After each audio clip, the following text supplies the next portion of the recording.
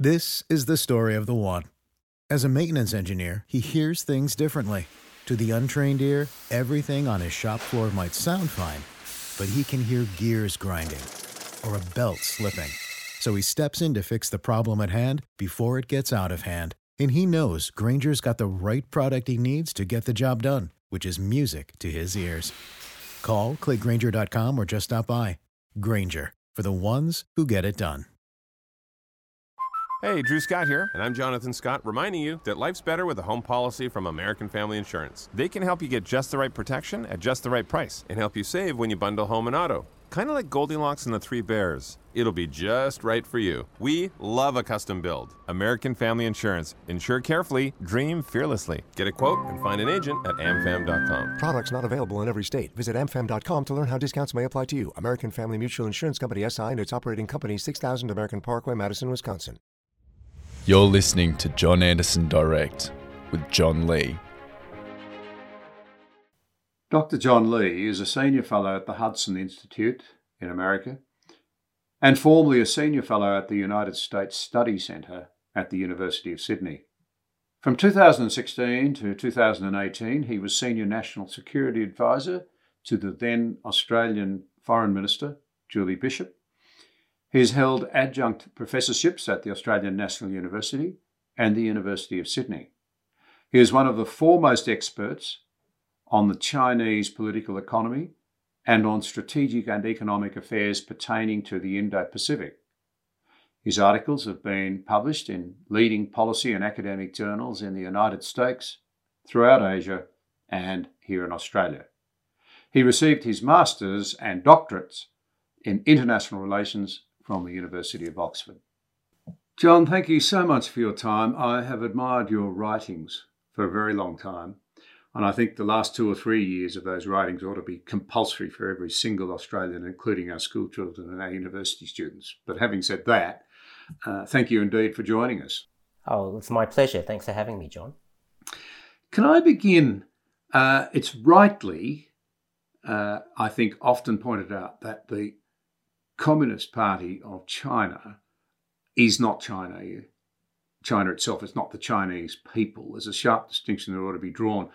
And as a keen historian, it strikes me that one of the things that should never be forgotten is that whilst the Chinese Communist Party seeks to speak for China in an extraordinary way, in reality, their activities during the Second World War, particularly, and in the build-up to the communist takeover in 1948, were pretty profoundly ugly for the Chinese people that they now seek to say that they champion.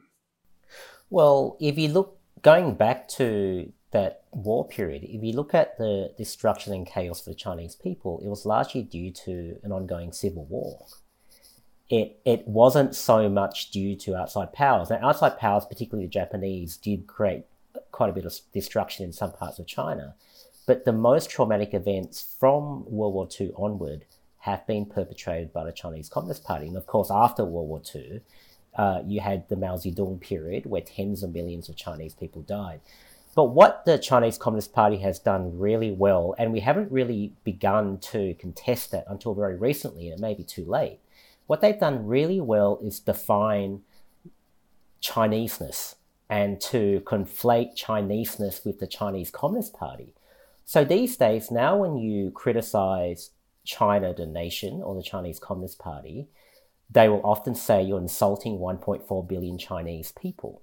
We tend to let them get away with that.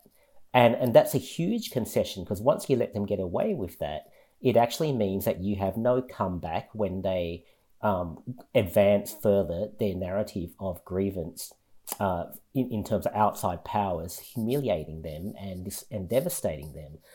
So, it's very hard to go backwards now, but we really did concede too much. It's the CCP that wreaked the destruction on China that meant that the People's Republic of China was backward and impoverished for as long as it was. We need to remember that part of history before even thinking about the role of the CCP moving forward.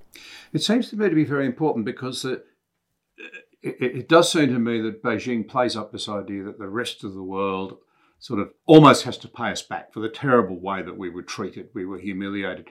Now, there's a great element of truth in that, John. I mean, the way the four powers behaved in the 19th century in China was disgraceful. You could say there's another terrible thing that the West has visited on China, communism itself. Karl Marx, if you like, would have seen himself as a child of the Enlightenment. Now, there's a provocative statement, but I think he would have. On the other hand, China has been an unbelievable beneficiary of the rules-based order, the very rules-based order that it now seeks to break up, and that has produced so much prosperity for it. One wonders how much more they want.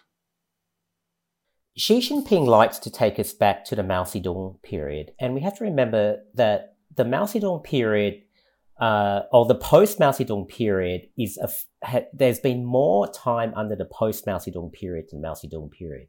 And the point I'm trying to make is that since the 1980s, the world has helped China to rise. The world has assisted China to become the second largest economy in the world and the largest manufacturing economy in the world. So the question is, how far do you go back in history? I often make the joke with, when I have these debates with some Chinese colleagues that, should Italy, modern day Italy, go back to the Roman Empire to make the claims that they do? Should the Vietnamese go back 1,000 years when they were ascendant in their period of time? The point I'm trying to make is you've got to look at the period since the 1980s. China has essentially been allowed and helped and assisted to be the country that it is. For the Chinese to actually say to the world that the West in particular have suppressed it and kept it down, it just doesn't accord with reality. Now, of course, ideology doesn't have to accord with reality, and the Chinese Communist Party has used that particularly well to sell its victim narrative to its own people. It obviously controls the textbooks and the curriculums and the schools and universities in Beijing, in China. So this is a very difficult problem to solve because that is the history they're given. And of course, it's very self-serving for the Chinese Communist Party. Well, we'll talk a bit more about that in a moment.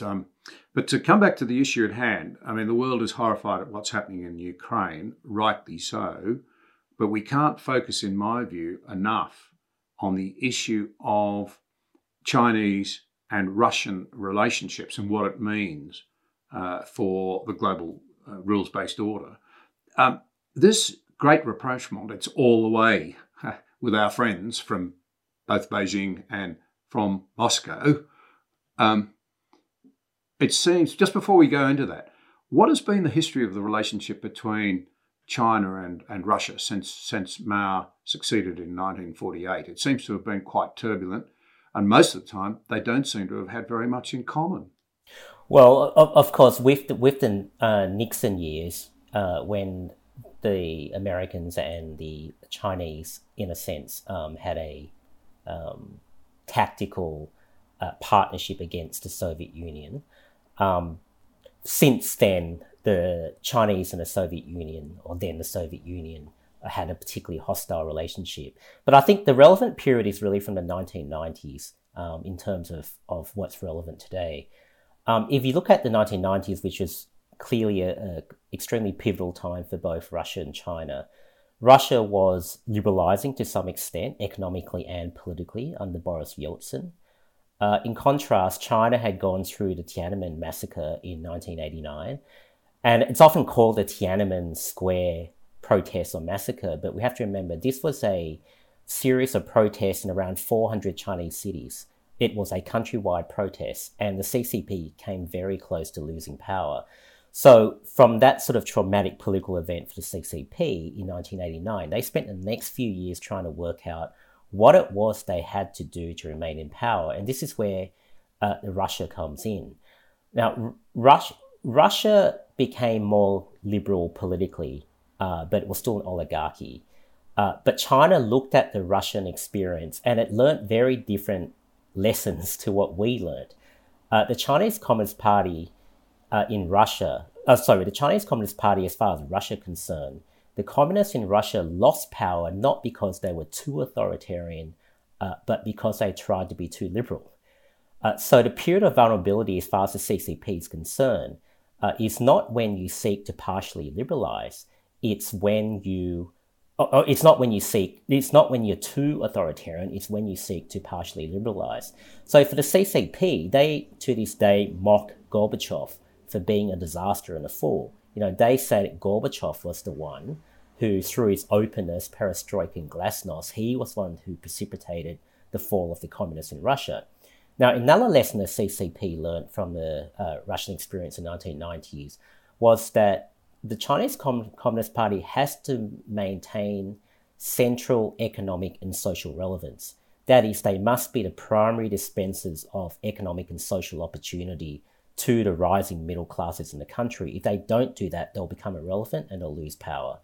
And the final lesson that Beijing learned in the 1990s from the Russian experience is that if you get too close to the United States and the West, it is inherently dangerous because these democracies cannot help themselves but seek to precipitate the fall of authoritarian governments.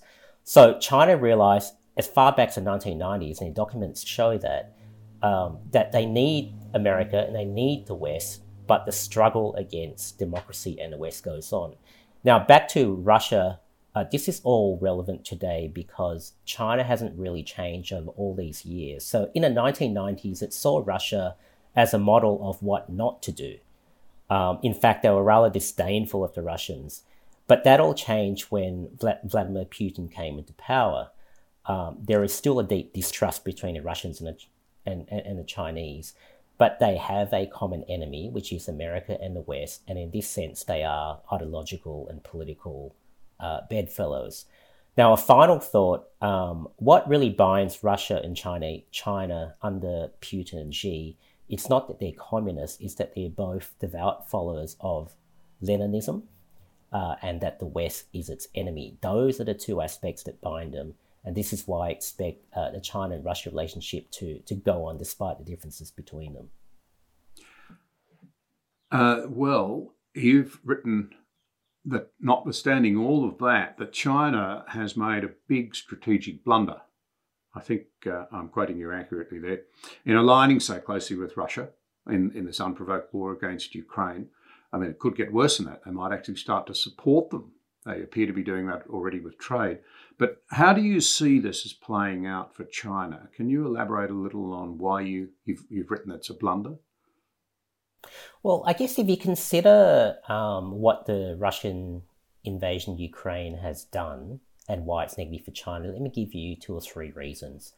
First of all, by declaring this no-limits partnership, Xi has shown his cards as to where he thinks China's future lies, and that is with authoritarian Russia. It has fueled the narrative, and it's a correct one in my view, that there is an alliance of authoritarian states and they are on the march.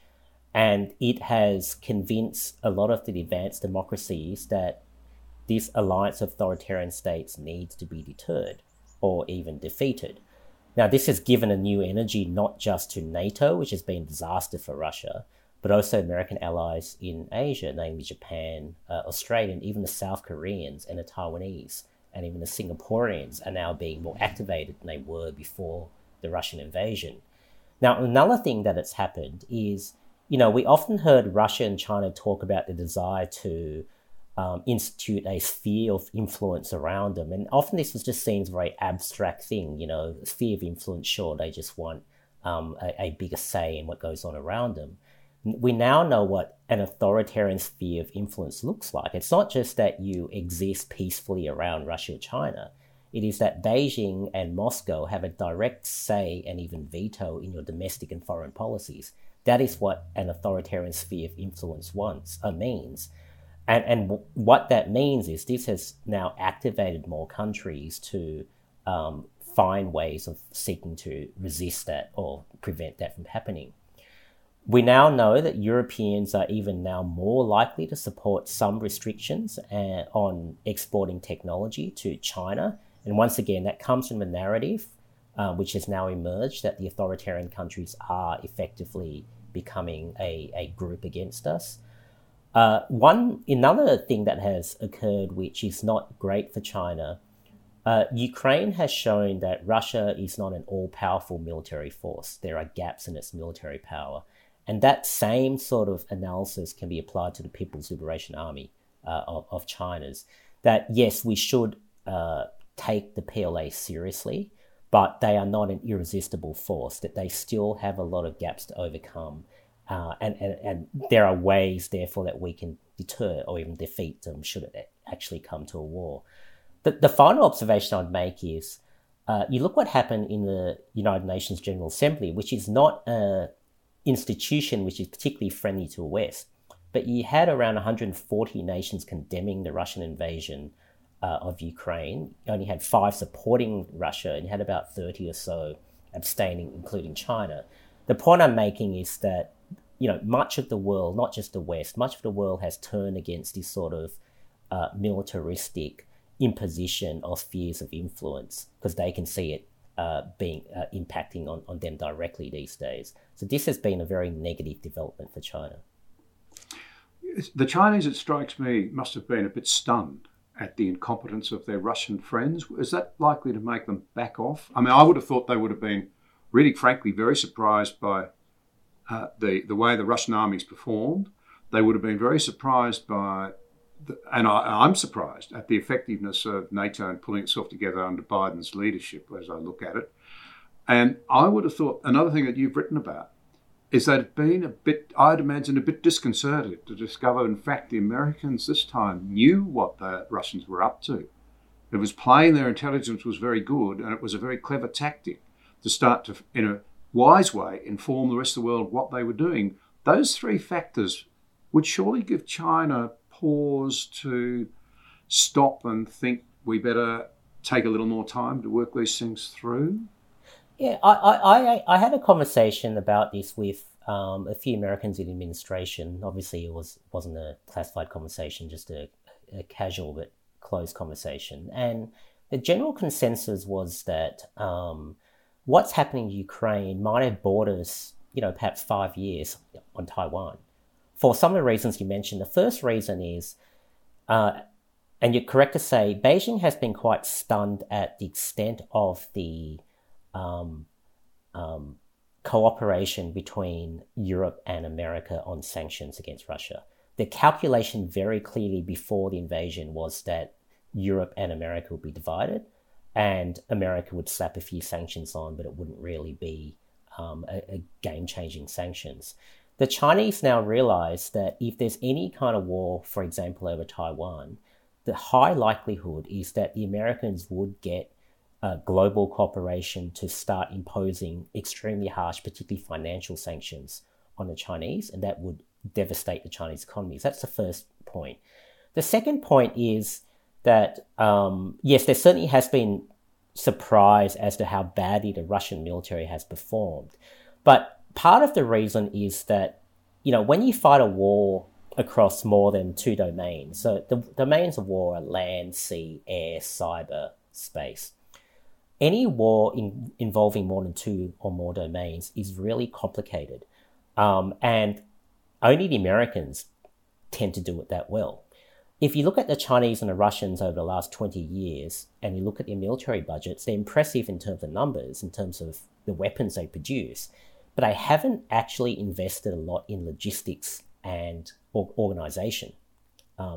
And so this will have given the Chinese Communist Party and the People's Liberation Army pause for thought, because they haven't invested, as with the Russians, they haven't invested in logistics and coordination across different domains as well as the Americans have. So it's great to have all these powerful weapons, but if you can't actually use them in a field of battle in a coordinated way, then we see what happens. That's a further reason. The final reason is that, unlike Russia, China still seeks to be known as a legitimate or respected leader. Putin plays a rather brutal, blunt game. It's really just to coerce through energy and military. But China wants to be seen as the leader in our region. It wants to change the norms and the standards in the region. You can't do that just by material power alone. So by now aligning with such an unpopular country and leader like Russia and Putin, that has set the Chinese plan backwards. China can't just start bombing Taiwan. That won't achieve its aims. It has to take Taiwan, and it has to get other countries to accept its ownership over Taiwan and its leadership more broadly. So the Chinese now will be thinking, how do we do that? And so the silver lining, if there is one, from our part of the world, it certainly has set back China's plans, and I think we bought ourselves some time. Interesting, because I think you and I would both say that time should not be wasted, and there are great forces in Australia that seem to want to fiddle forever. But to go back to one of your quotes, you've left us in no doubt, though, that in your view, Xi does seek to take Taiwan. His objective is to unravel the strategic order in Asia that was created after the Second World War, and that he will, if necessary, use force to achieve these aims. I take it that you're saying we bought a little time, we'd be very unwise to waste it. We would. If you look at, for example, our military procurement, a lot have been made of AUKUS, and I've been a very strong supporter of AUKUS. But AUKUS is mainly associated with nuclear submarines, which don't really come online for 10, 15 years. We may not have 10, 15 years. What we need to do, besides, in addition to nuclear submarines, we need to invest in the sorts of things that will deter China over the next 5 years. So here I'm talking about so-called asymmetrical weapons, such as land-based missiles, hypersonic missiles. We need to invest in offensive cyber, which Australia is doing. We need to invest in unmanned vehicles and drones, and build those, which Australia needs to do. We need to think about, where to position our forces outside Australia in coordination with the Americans and Japanese and so on. So those sorts of things we need to do over the next 5 years. So yes, we might have bought ourselves some time, but we still need to do them. On the economic front, the COVID-19 pandemic began a process of diversification away from China. That now needs to be accelerated. We now need to factor in the real political risks of being so reliant on China. I mean, I speak these days to a lot of business executives who sort of understand the world's changed, but I don't think they still understand the extent to which the world has changed. So I say to them, for example, there is an ever-increasing chance of a conflict in Taiwan or somewhere else with China. And if there's a conflict, regardless of the result, you will not be sending boatloads of iron ore to China during the war or after the war. Everything changes. So what I'm really trying to say is we need to prepare ourselves for a world where we are not so reliant on China that it would devastate our economy if something terrible like this were to occur. I couldn't agree more. One of the things that concerns me is that I think another sign of our tardiness in Australia has been that since the beginning of COVID, we've talked supply chain security, and done little about it. And I remain to be convinced, for example, that we would have the energy reserves to keep anything going for long if trouble hit. I am really concerned that at the lack of focus and urgency that applies in far too much of the defence machinery and the bureaucratic planning in this country. We only have 13 Australian flagged ships, for example. That's all. 4 of them are obsolete. They're about to be paid off. They're gas ships. We have no bulk tankers, no tankers and no bulk carriers. And as one very astute observer said to me the other day, running a defence policy without a merchant marine is like trying to run a Formula One car without wheels. What do you think? You've been a very astute observer for a long time of the Australian psyche, the Australian political scene.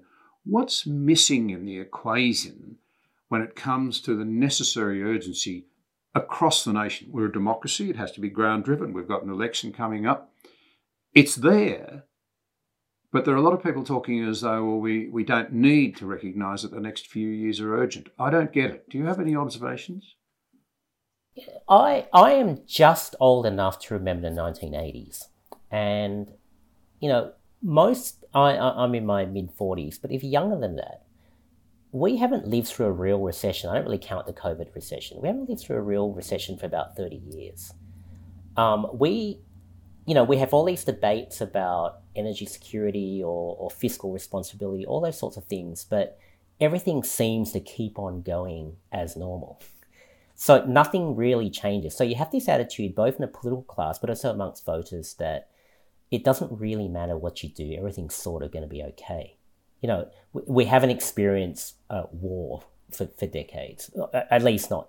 We sent troops to far off places like Afghanistan. We haven't really experienced war that has affected the homeland in any way.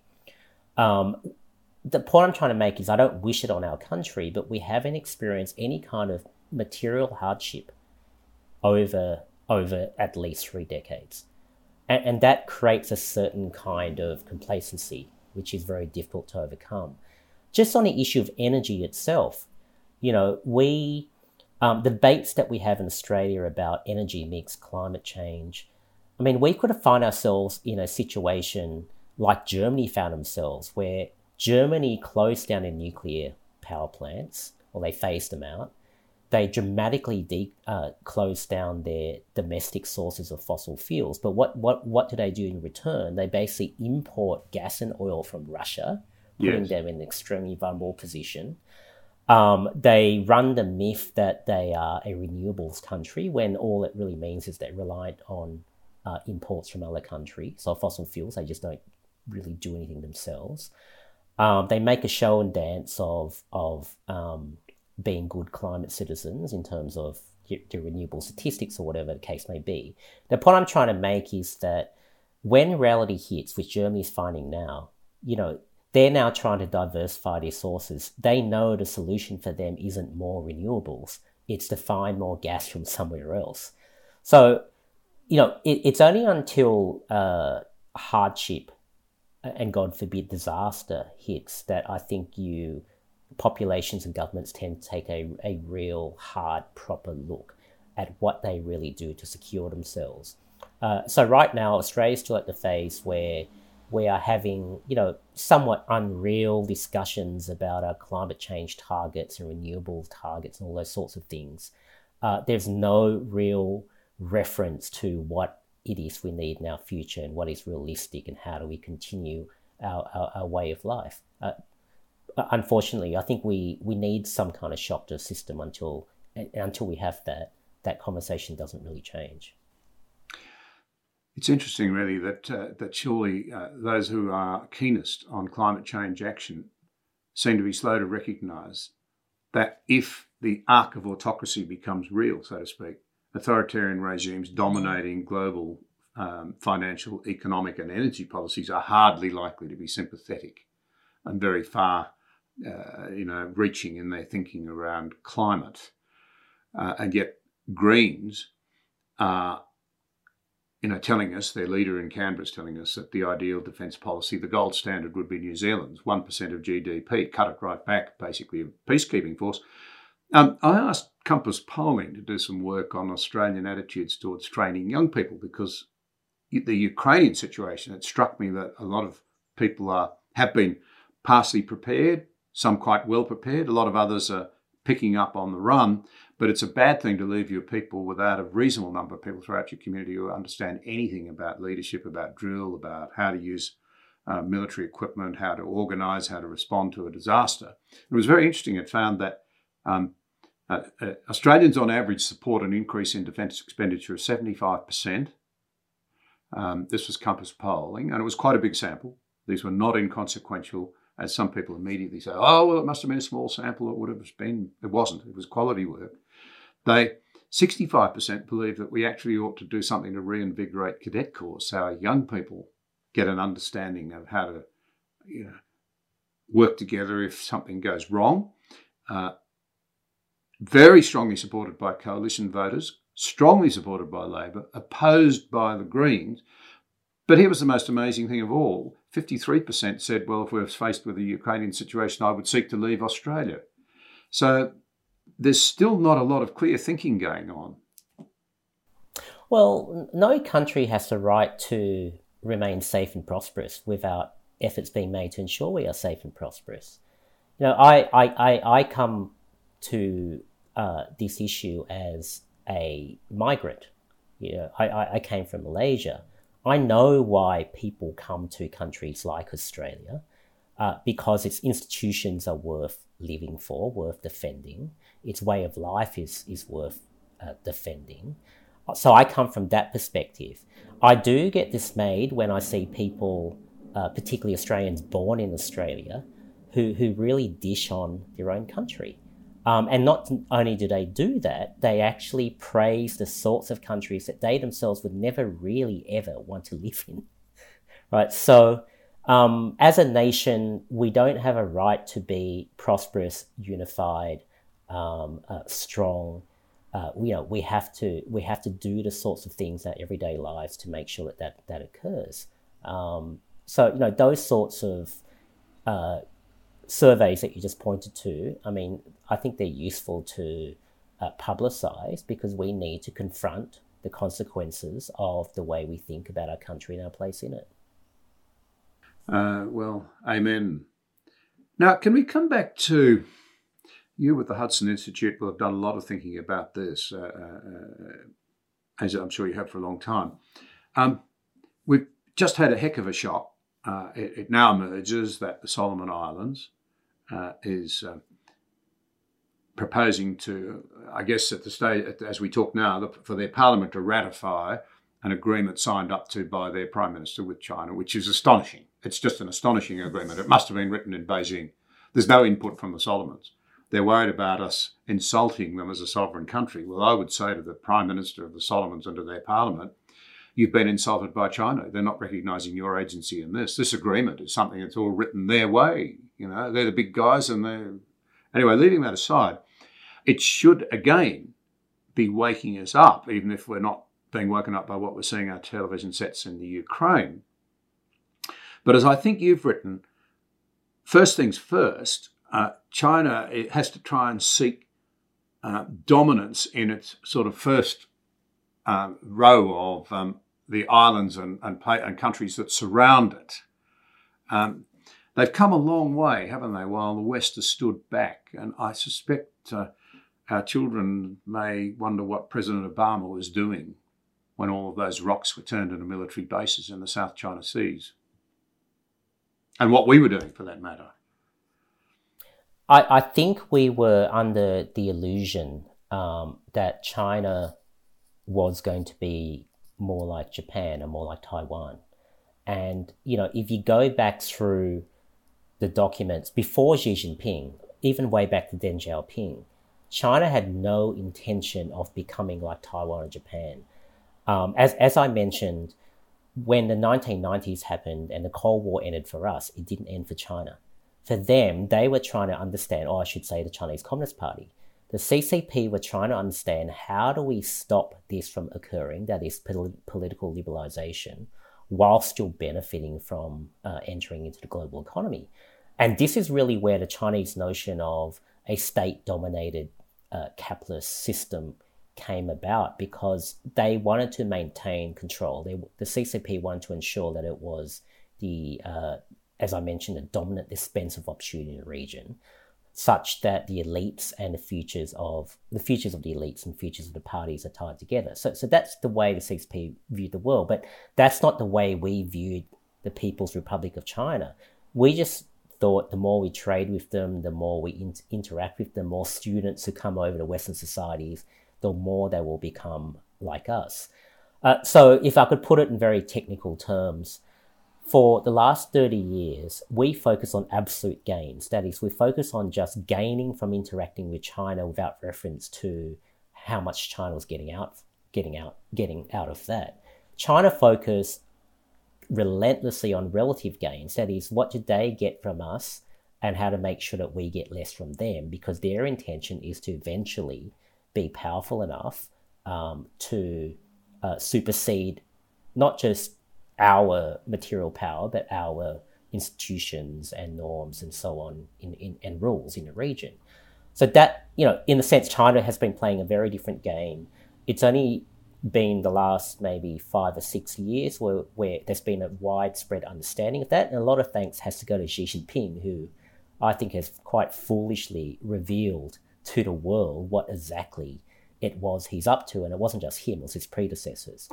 Now, this is where we're at. I think almost every sensible commentator now recognizes that China is not going to be the country that we hoped it would be, and that we've got a very big problem in our hands. But that's where we're at right now. Lee Kuan Yew warned 21 years ago, I remember reading it, that, he foresaw nearly all of this happening and said the only answer would be, collegiate activity. Hit one, hit us all. And we're, what have you. It does seem to me that the West has made a frightful mistake in not teaching history properly in our universities and schools now for decades. And a big part of that has been that we have assumed that other people are just like us. The Russians are not just like us, particularly, under the sort of authoritarian regimes that they've experienced. And we haven't understood communism, just as we've not understood the main strands of our own thinking, whether it's democratic socialism, whether it's liberalism, whether it's been conservatism. They're not understood. They've all broken down. And that's part of the reason, I think, why our people are frustrated. We've drifted into ad hoc managerialism and short-term policy approaches. We don't have anything to assess the day-to-day issues against as we think about what sort of society we're arguing for. What's my point? I think that we've kicked endless home goals by failing to understand our history and failing to understand, to put it frankly, I've forgotten who said it, that a communist is a communist is a communist. We have become ahistorical, but worse that we pretend that ideology it's something that disappeared 20 years ago. So, I remember writing about China, and I didn't sort of begin my academic or research career as a sinologist. I studied China because I realized there was something quite troubling going on, and that's where it started. But I remember even 10 years ago when you emphasized the communist element or the Leninist element of the Chinese Communist Party, you were scorned at. You were seen as someone who was just being provocative and obsolete and backward. And I remembered even when I would speak about the problem of the Chinese Communist Party, I would be told by very distinguished people that this is insulting to the Chinese nation to isolate the Chinese Communist Party as something worth examining in terms of what they actually believe and what they want to do. So it goes to your point that we started thinking that the Chinese people, all they cared about was getting a bigger house, getting a social media account, traveling the world, becoming a doctor, becoming an engineer. We forgot that other societies, as you mentioned, there are real ideologies that drive them and that frame the way that they view the world. And yes, there is a difference between the Chinese Communist Party and Chinese people, but part of the problem is that the CCP has been so dominant, not just politically, but socially, educationally, intellectually in the country, that it is very difficult to openly think differently now in that country. So we are only just realizing the sort of challenge that China has become. And this is why, in a sense, I see China as a far more serious challenge than, say, Russia. Not just because I think China will be a lot more powerful than Russia, but because China thinks a lot more about the intellectual and ideological framing of the world than does Russia. And China has had quite a bit of success, I think, particularly in terms of how the world talks and thinks about modern day China today. It's very much a CCP framing, and we really have to break out of that. You've touched on something there that I wanted to explore with you, and that's that the Chinese people now have heard so much from the Chinese Communist Party, so little from outside, and coupled with it, of course, is this unbelievable surveillance machinery that casts real doubt on the old idea that authoritarian regimes, fail because their own people rise up against them. It's almost impossible to break out, I would have thought, in China today, because you're going to be stopped before you get off to base one. The social credit system, you're born with a number of points. If you do the wrong thing, it's also incredibly surveilled. I'm told there's 400 million closed-circuit television cameras in China alone monitoring people, facial recognition, point system being added up. If it goes wrong, you won't get the internet speeds you need to do your homework.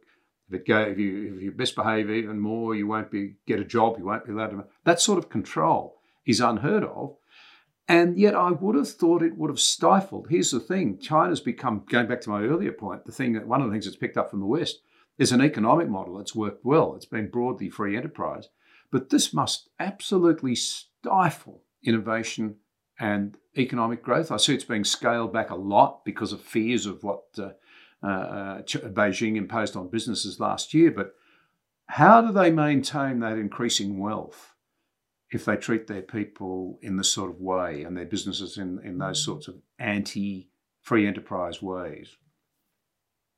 Economics being vital to military power in the end.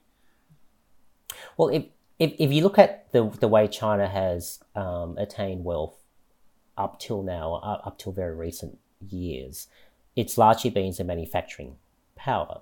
And when you become a manufacturing country, you can import that innovation. You can import the know-how. And so if you look at the 1990s and 2000s, most of the manufacturing capital, most of it came from advanced democracies, right? So that's how China imported the know-how. So in a sense, you can import that, you can produce things cheaper and better, or cheaper at least, and faster than other countries. And that's what China's done. But this is now a real challenge for China that you're getting to. And China can't now rise further just as a manufacturing country because it's run out of markets to manufacture basic goods for, right? So it has to rise up as an innovation country. It has to create industries in the next areas that will generate value and generate wealth. And this is actually what the Made in China 2025 stuff is all about. Now, to your question, how do they do that? Because you require a lot of innovation for that to occur. To put it very bluntly, China either tries to continue to import it, that is allowing companies like Tesla to come in and allow that technology transfer. It's another reason why China so systematically relies on intellectual property theft, because it has to do that in order to get the innovation inputs into its economy. But the challenge still remains to them. How do they actually produce genuine domestic sources of innovation that aren't just incremental? And they haven't really been able to do that so far. And this is where I think that China has often portrayed itself as an innovation autarky that doesn't need the rest of the world. It's actually it's actually quite the opposite. That China is still extremely reliant on the West, United States and Europe in particular, to continue its rise. But it's trying to sort of get the things it needs from the West without giving up anything in return. And so this is where I think we still have quite a fair bit of leverage over China if we actually want to use it. Just on a final point about something you raised about the social credit system, that's been very effective because most Chinese people aren't Communist Party followers. But because of things like the social credit system, it conditions the way you actually behave, right? So it's not like they really love Xi Jinping thought, but they have to do what they have to do to get ahead in their society. So they effectively act like good party members, even if they're not ideologically devoted to the party.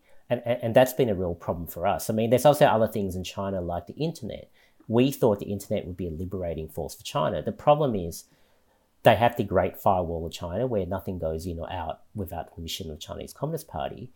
But another problem with the idea of the internet being a liberating force for China is that most people in China speak and read Mandarin. And most Mandarin content is created inside China, which is regulated and censored by the Chinese Communist Party. So they're not really, even if they could get access to the New York Times or the Australian newspaper, they don't read that, right? Because they don't read English. So these are some further barriers as to why China hasn't been as exposed to outside ideas as we would have thought when they first integrated with the global economy. Despite the contact they must have had with much of the diaspora around the rest of the world, and there was 1.5 million Chinese citizens in this country now, I think. And they're all over the world. Many of them, if they're able to communicate freely with their families back home, must be revealing a very different and more cheerful, if I can put it that way, environment in which to live. Well, if a lot of the Chinese diasporas that still have contact with people inside mainland China, their contacts tend to be in the middle classes inside mainland China. And the problem with a lot of the attitudes of middle classes inside mainland China, they are the strongest supporters of the Chinese Communist Party. And they are because they're the primary beneficiaries of the Chinese Communist Party and the way the political economy is set up. So if you speak to the middle classes in mainland China, they basically parrot CCP messages because they're the ones that primarily benefit. In fact, it's actually the poorer people in China who don't tend to be as strongly supportive of the CCP. So the CCP is now very much an elite society, but they're the sorts of people that we interact with, or the diasporas tend to interact with.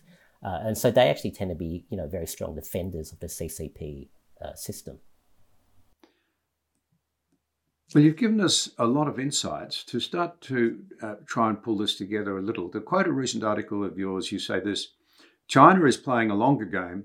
It still needs capital, technology, know-how, and access to Western markets to eventually surpass the United States. Does this mean that contrary to so much international relations commentary over the past 15 years, that perhaps China's economic rise to supremacy is not inevitable? I've spent a big part of the last 10 years trying to make the case that we, the advanced democracies, United States, Australia, we have a lot of agency as to what happens, despite this narrative that is inevitable that China's going to dominate. Now, even if you look at Chinese blueprints like the Belt and Road Initiative and Made in China 2025, these blueprints were produced by the CCP precisely because they realized how vulnerable they are. Even with the Belt and Road Initiative, it needs Western Europe to actually work. With Made in China 2025, it needs continued access to the markets of the advanced democracies, including America, for Made in China 2025 to actually happen. Now, China is still, by a long margin, a net importer of technology and know-how, of innovation. It has structural problems. Its age demographics in about 20 years are going to be like Western Europe's, or in fact 10 years is going to be like Western Europe, without the social systems, pension systems, health systems to actually support that. It has a enormous debt problem. It has increased its amount of debt in relative and absolute terms by the most of any major economy in world economic history. It basically can't grow anymore using the model that it has. So for China to succeed, it needs to lull the advanced democracies into a sense of false security in order to disproportionately benefit from interactions with us. So what I'm really trying to say is we have a lot of say in what happens to us and also what actually happens to China. And if you want to put it this way, I would rather be Joe Biden than Xi Jinping. I think the Chinese are I don't underestimate them, but the Chinese Communist Party is in a very difficult situation, and it's almost reached the twilight of its most opportunistic years. It's going to get harder from now on. Going back to something you said earlier then, just on that, the President Xi Jinping is looking for a historic extra term. Yet he's gone out and antagonised everybody. By the standards of what you've just said, it's made China's task of kidding the world about its real intentions much, much harder. What does that mean for his chances of succeeding in his goal of re-election? Well, I would expect him to probably get a third term, but not because he's been a brilliant strategist. It's because he has still managed to coerce and intimidated all his rivals. I mean, he continued to put his rivals in jail as a failsafe. Over the last 7 or 8 years, he's put more than about 1.5 million Chinese Communist Party members in jail. And some of them are seriously senior people. I guess the point I'm making is that he is clearly paranoid. The fact that he needs to continue to put rivals in jail tells you that he has a lot of enemies. He has a food tester. He's afraid of being poisoned. He hasn't left the country in 2 years. Some speculates because he's afraid of a coup should he do that. I would expect him to get a third term, but the trouble for Xi Jinping is that for him to continue to exercise that sort of power that he does around himself, he needs to continually point at successes, at triumphs around the world and domestically as well. And incidentally, this is also why so many people are worried about a war with Taiwan, because China's always wanted Taiwan, the mainland's always wanted Taiwan, but Xi's the first leader to really stake his leadership legitimacy domestically on getting Taiwan back for the PRC. So Xi's playing a very dangerous game. If he succeeds, if there's any foreign policy or domestic failure, then Xi's leadership is in danger, and I would say even his person is in existential danger. So he's living a very dangerous, precarious existence. Neil Ferguson commented that in many ways the greatest danger of all now is that having been awoken, having surprisingly pulled together over NATO, American leadership, in some ways as I look at it now, I realise just how clever the Americans have been in signalling ahead what they know is going on in Russia. And that must have China thinking, just how much do they know? It really must. So you've got all of that going on. But you've got Germany, of all places, stepping right up, saying we will get serious. Our defence forces are not up to the task. We'll double expenditure and so forth. Ferguson's warning is that one of the greatest dangers would be to go back to sleep. If the Chinese were clever, it's obvious that they'd try and lull us back to sleep. They'd create the impression they were backing right off. They'd be kindly. They would start to relent on Australia and all of the other sort of activities they've taken on. Do you think China is able to do that, or have they got themselves in a position where it's almost impossible for them to hide their real intentions? Have we woken up, and are they smart enough anyway to try and put us back to sleep, I suppose? I don't think it's possible for them to hide their real intentions, but the question still remains, what will countries do about it? I'm pretty confident that the United States, Japan, Australia will continue in direction. Now, how well we do it is another question, but I'm pretty confident that we'll seek to continue in the direction that we've been going. The real question is, are countries, particularly in Southeast Asia, when it comes to China, Southeast Asia remains an enormously strategically important sub-region.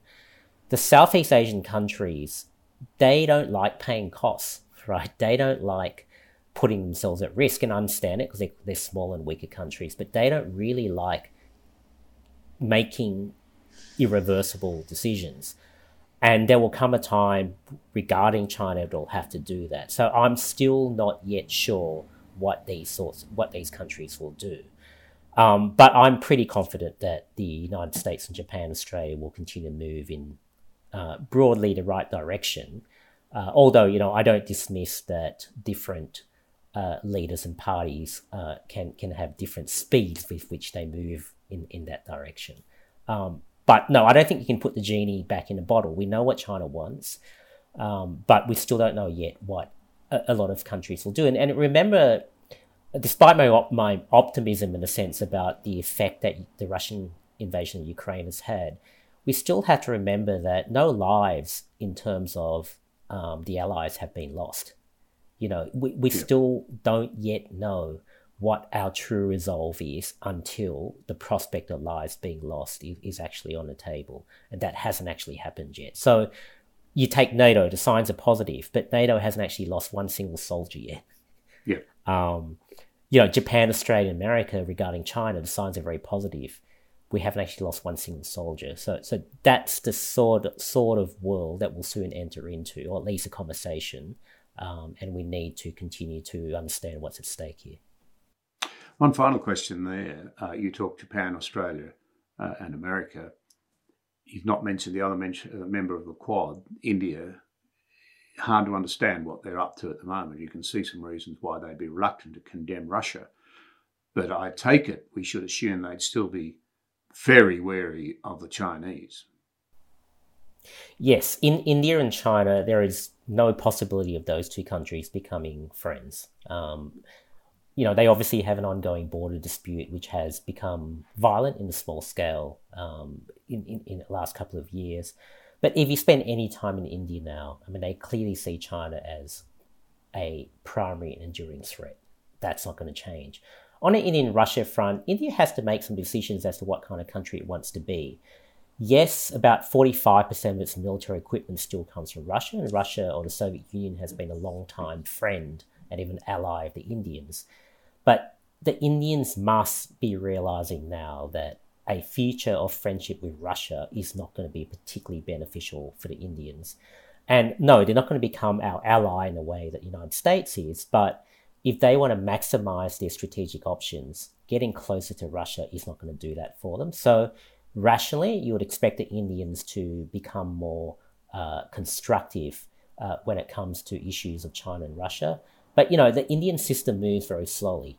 And India is a valuable partner, but I don't expect India to be any kind of genuine ally as such. But the Quad is an extremely useful organisation. I would persist with it. John, your insights are incredible. As I said at the beginning, I just wish every Australian would have as a requirement that they read whatever you print, whatever you say, when you print it, when you say it. I can't thank you enough for your insights. Oh, look, it's really great that I've been on. Thanks for having me. And hopefully I can come on again some other time. Thank you. You've been listening to John Anderson Direct. For further content, visit johnanderson.net.au.